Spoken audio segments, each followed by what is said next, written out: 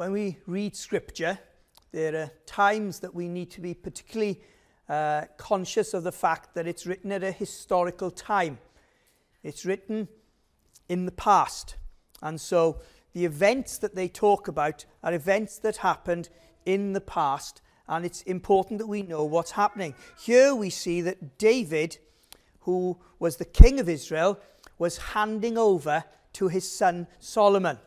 And David was quite old, so when it says that David assembled the people, and then in verse 2, then King David rose to his feet.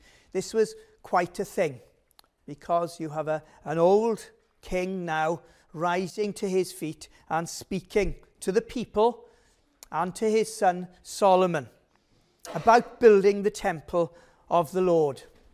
Every Christian wants to be involved in building. Every Christian wants to play a part in working for the Lord, building the temple of the Lord, establishing the kingdom in this world. The Lord's Prayer says, "Thy kingdom come, thy will be done on earth as it is in heaven." And every Christian wants to, as they say that prayer, wants to be a part of building the temple. And today we no different from other days that the church has faced. And so often the question goes out, how is it that we're to build God's temple? How are we to build the church? And there are lots of books about it. There are books that emphasize a management structure and coming to it from a management point of view. There are other books that come to it from a sort of psychological point of view. And then there are books from a sociological point of view. But then the book that we look at is the book that comes from a biblical point of view. And here in chapter 28 of 1 Chronicles, we see how we are to build God's temple. And there are three things to be aware of in building God's temple. First of all, we need the plan of God. Secondly, we need the promise of God. And thirdly, we need the people of God. The plan of God, the promise of God, and the people of God. The plan of God is from verse 1 all the way through to verse 19. It's the plan of God. And in verse 19, David says, "All this said David, the Lord made me understand in writing by his hand upon me all the works of these plans." God had told David that he wouldn't build the temple, but his son would, and he gave him the plans, the blueprints on how to build the temple. You see, God's plans have got two parts. There are two types of plans of God. They're both from God. The first are the secret plans of God, and the second are the revealed plans of God. We have the secret plans of God from verse 2 to verse 10. David wanted to build the temple. He wanted to do a specific work for God. And he was certain that he was going to do it. He had a desire to do it. He had the position to do it. And he asked the prophet, should he do it? And the prophet went to him and said, yes, do everything that's in your heart. And as he was going away, God spoke to the prophet and sent him back, telling him to tell David that he would not build the temple because he was a man of war, a man of blood. But there would be another one, and another one would build the temple. But that David was in God's house, and God was building his house, and he had made David part of that house. So we have the secret plan of God. Here is David telling the people that he has come to know the secret plan of God in its workings in his life. We don't know the secret plan of God in advance. We know the secret plan of God when we look backwards and we can see, well, I didn't know what was going to happen in that time of my life. I had no idea what was going to become of me, and yet now when I look back, I can see that God had it in control, and God had a plan for me. And God's plan was worked out. And here I am today. Every one of us can say that the secret plan of God has brought us to where we are here today. There were times in the past when we could have gone this way or that way. We could have gone to a place of destruction and of pain. And yet God who is faithful and God who is great, ensured that he kept us. What kind of love is this? There is a secret plan of God. And here David explains it to the people. And when he looks at the secret plan of God, how God stopped him doing certain things, he doesn't get bitter or upset. He focuses on various things. And that's what we're to do. When we look at the secret plan of God and we don't know what the future holds, but we know God, then we're to do the same. But God said to me, "You shall not build a house for my name, because you have been a man of war and have shed blood. However, the Lord God of Israel chose me above all the house of my father to be king over Israel forever.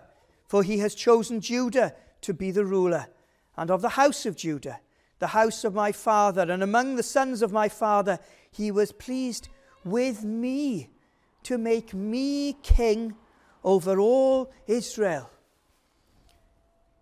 We're to look to God's great salvation, God's choice, God's election.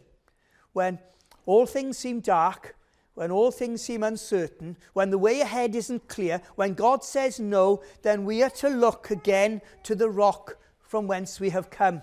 We're to look to our God who is our Saviour. We're not to look at ourselves. We're not to look at our abilities or what we've done or what we want to do. We're to look to him. You see, it's so easy for us to try and be God and to want to get into the secret plan and say, this is what I'm going to do now, this is what I'm going to do next week, this is what I'm going to do next year, and plan our lives. And then God comes in. And where are we then?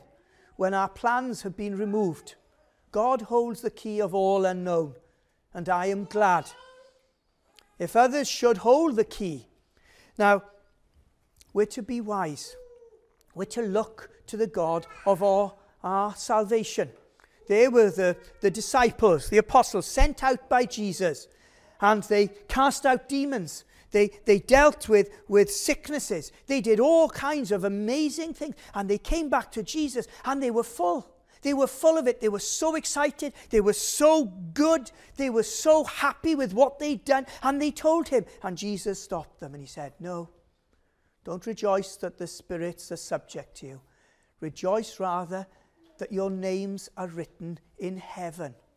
Because there was one of those who had gone whose name wasn't written in heaven.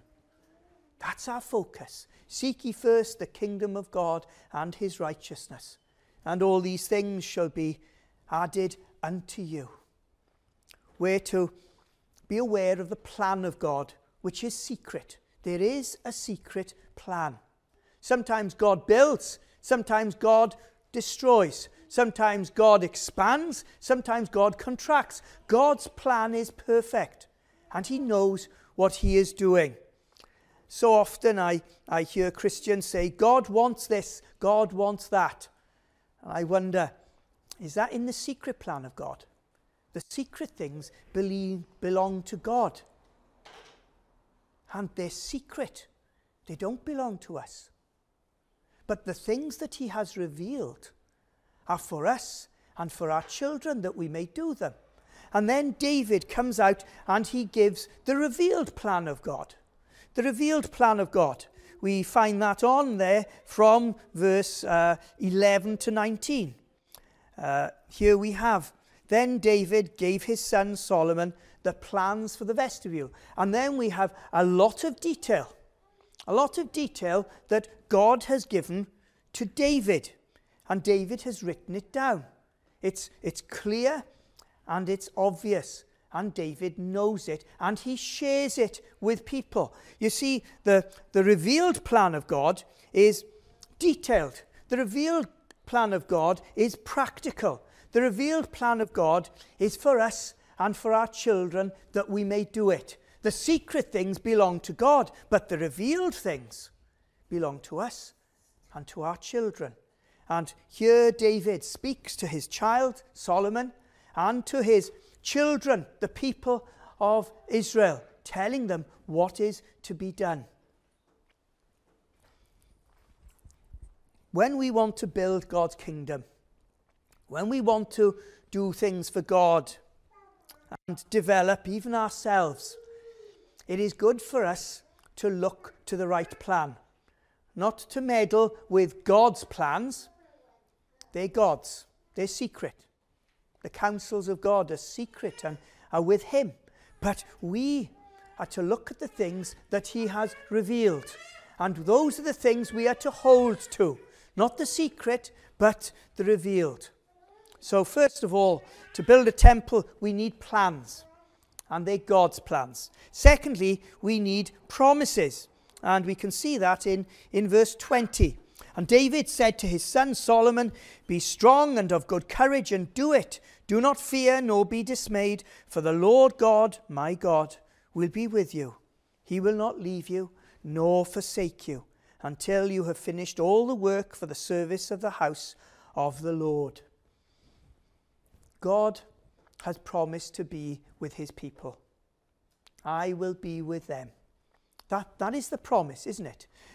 When Jesus is about to leave and he gives the commission at the end of Matthew's gospel, and he tells them to go into all the world to make disciples of all nations, baptizing them and teaching them whatsoever I have taught you. For lo, I am with you always, even to the end of the age. And that's the promise that God gives us. When we're building, when we're growing, when we're living as Christian, when we're seeking to do his will, his revealed plan, he is with us. He is with all those who trust and obey. He is with us and he keeps us. And he will never leave us nor forsake us. When the difficulties come along, God is there.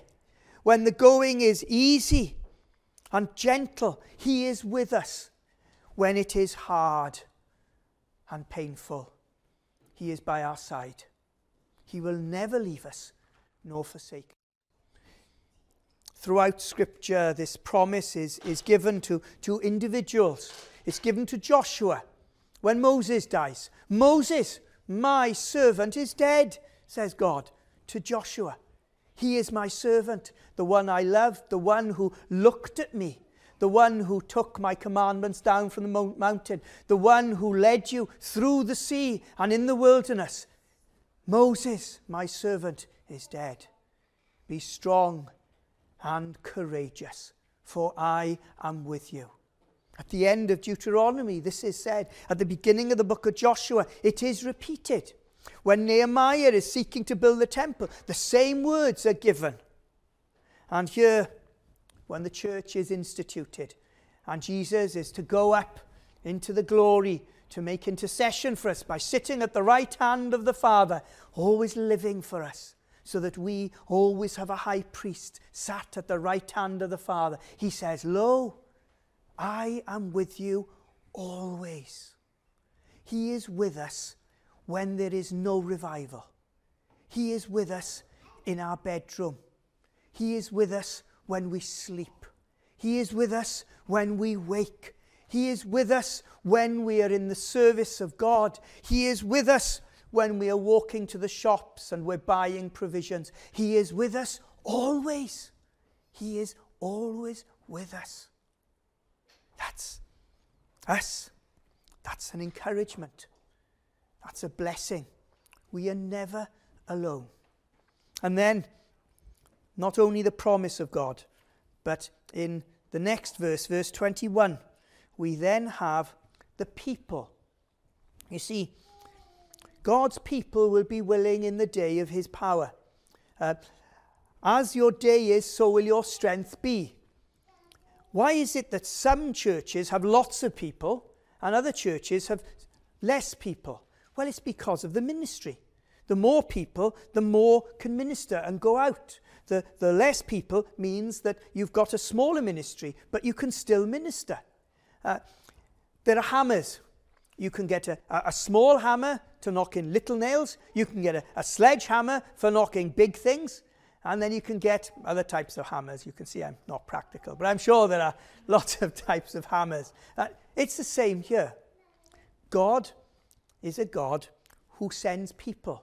The right people will come at the right time. And here we are told, here are the divisions of the priests and the Levites for all the service of the house of the Lord.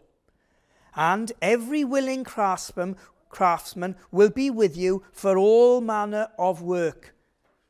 For every kind of service, also the leaders and all the people will be completely at your command. God makes people willing in the day of his power. And these people have been made willing by God. God has chosen them. God has called them, and they are willing.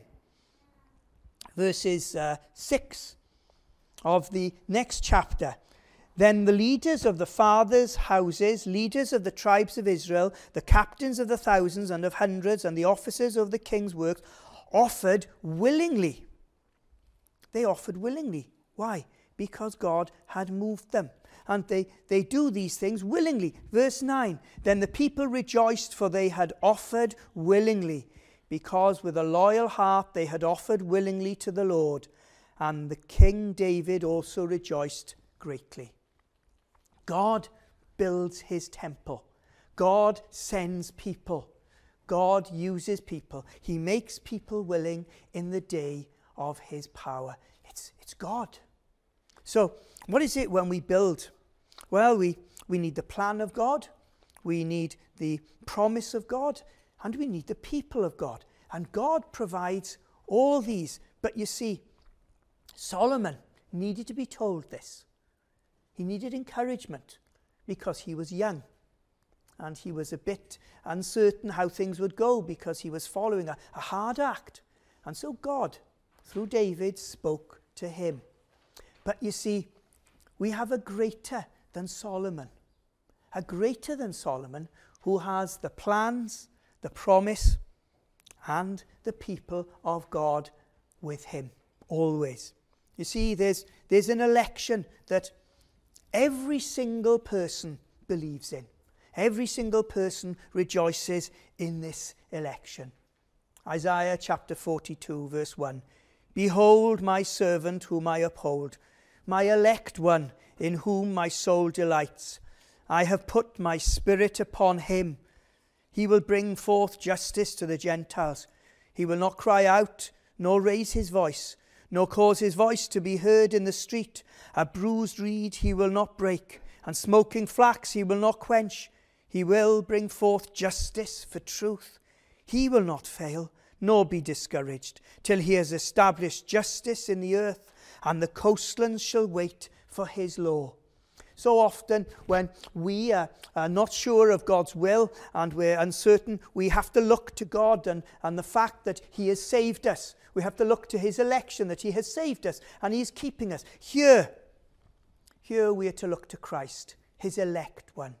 God has elected a Saviour from before the foundations of the world, before you were born, before I was born, before any creature was on this earth. God had set aside his Son to be the Saviour, his elect one, his chosen, his only begotten, the one that he would send into the world. That's God's secret plan. And he revealed it in the garden. When Adam and Eve fell, the plan came. And he said, the seed of the woman shall crush the head of the serpent, and he shall be bruised himself. The seed of the woman, one seed, one person. One person who would be injured, but not the seed of the man and the woman, the seed of the woman. And then we can see as we read through the scriptures, the opening up of the description.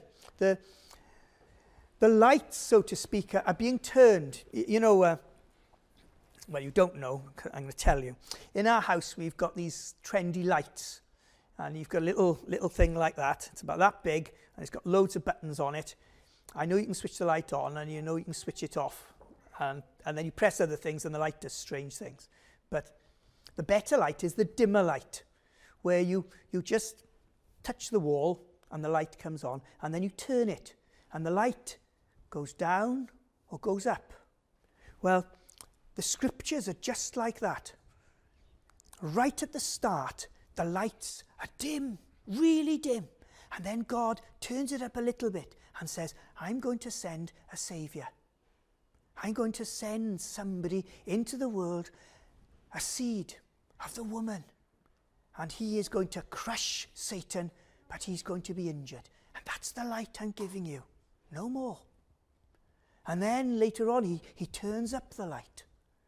And he describes more of who this person is and why he's coming. And then he turns up the light. And he turns up the light until we get to the New Testament. And Jesus comes in and the light is full. The time is fulfilled. The kingdom of heaven is at hand. Repent and believe the gospel. The secret plan of God is gradually revealed through the scriptures to us. And that plan is found in the Lord Jesus Christ, the light of the world. Upon us a light has shined. So we have the secret plan of God coming into the revealed plan of God. How is a church built? A church is built on Jesus Christ. That's it. A church's foundation is Jesus Christ. How is a church to grow? By feeding and holding to Jesus Christ. How is a church to pray? A church is to pray through and because of the Lord Jesus Christ. How is a church to confess their sins? With a bowed head and with confidence, because Jesus Christ calls sinners to repentance. The revealed plan of God is the way that we grow and we develop. And then we have the promise of God. You see, the promise here, I will never leave you nor forsake you. Throughout Jesus' ministry, he kept saying, the Father who is greater than I has sent me. The Father who is always with me. The Father who I speak to. And then when he prayed, he said, I'm praying audibly because of you. My Father always hears me. I know he does. But I'm saying this loudly so that you can hear. The Father was always with the Son. The Father looked at the Son when he was born, and he sent angels. The angels of the Lord came, and glory shone around. There was the Son of God born in that place. And then at his baptism, the Father rends the heavens and speaks, this is my beloved Son. And then on the Mount of Transfiguration, when some of the glory of Christ is shown to those that are there, and the Father speaks, this is my beloved Son, hear him. And then on the mount where he was crucified, the Father who is always with the Son, in love and in comfort and in encouragement, sending the Holy Spirit to bless him and to strengthen him so that he would do the works of God by the finger of God through the Spirit. There on the cross, the Father now looks on the Son, no longer with love and compassion, but now he looks with anger. Anger because of sin. For he who knew no sin was made sin for us, that we might become the righteousness of God in him. And the Son on the cross cries out Psalm 22, which was foretold. He knew it would happen. My God, why hast thou forsaken me? He knew. He calls us to the scriptures. The Son of God, and God the Father, no longer united in love and joy and fellowship, loving and ever delighting in themselves. Now the Father looks at the Son, for on him the iniquities of us all was laid. And God punished him. The anger of God's rod on the Son. He died that we might be forgiven. He died to make us good, that we might go at last to heaven, saved by his precious blood. It's the Son. He can promise he will never leave us nor forsake us. Why? Because he was forsaken by his Father on the cross. He went where we do not go. Why? Because he took our pains. He took our woes. He took our sin. He took our punishment. He went to hell for us. Hell in the presence of a holy and a just God, facing the justice that is due to us for sin. He died for me. The promise of God is there. And that's the promise that we're to tell. That there was one who took our place. He took our place. And he took our sins. And he bore them away on that tree. Jesus, all sufficient. Beyond telling is his worth. And then finally, the people of God. The people of God. When he was with his disciples, he looked at the flowers, he looked at the corn, and he said, unless a grain of wheat falls to the ground, it shall remain fruitless. But if it falls in the ground and dies, it shall bring forth much fruit. So the Son of Man must suffer many things and be crucified, and on the third day risen again. Because Jesus Christ has lived and died and risen again, there will be a people. And on the last day, Christ will stand, and all the people will be with him, his people. And he will say to his Father, here I am, and the people you have given me.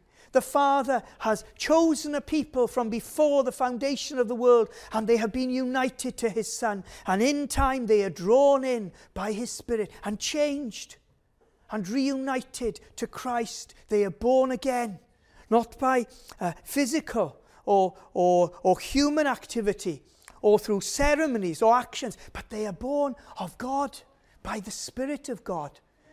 God, our Father, has been our Saviour and sent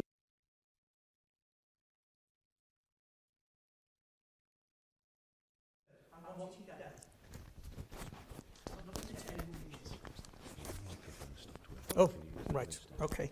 All right. How do you get on there? There we are. There we are. Where was I? I won't tell you who he is. You'll have to look him up. All right? You have to look him up to find out who this person was. Okay? It's because I can't remember his name. But you can look him up. Well, Esther Ransom was on the show, and she invited him to the show. And she told everyone this man's story. And then she said, can anyone stand up who have something or who owe their life to this man? And the woman next to him stood up. And then the woman next to her stood up. And he looked, and a tear came in his eye. And then she said, does anyone else here owe their life to this man? And the whole of the rows behind him, 8, 9, 10 rows with people, they all stood up. On the last day, Jesus Christ will stand there with his people. In that show, there were some people they couldn't get in contact with. Some people had died, so they couldn't be there. But on the last day, we will all be there with Christ. Because he lives, we shall live also. Here I am, he says, and the people you have given me. My Father, who is greater than all, holds them in his hand. I hold them in my hand also. I and the Father are one. How do we build God's temple? We need the plan of God, we need the promise of God, and we need the people of God. And all those are wrapped up in Jesus Christ, our Lord.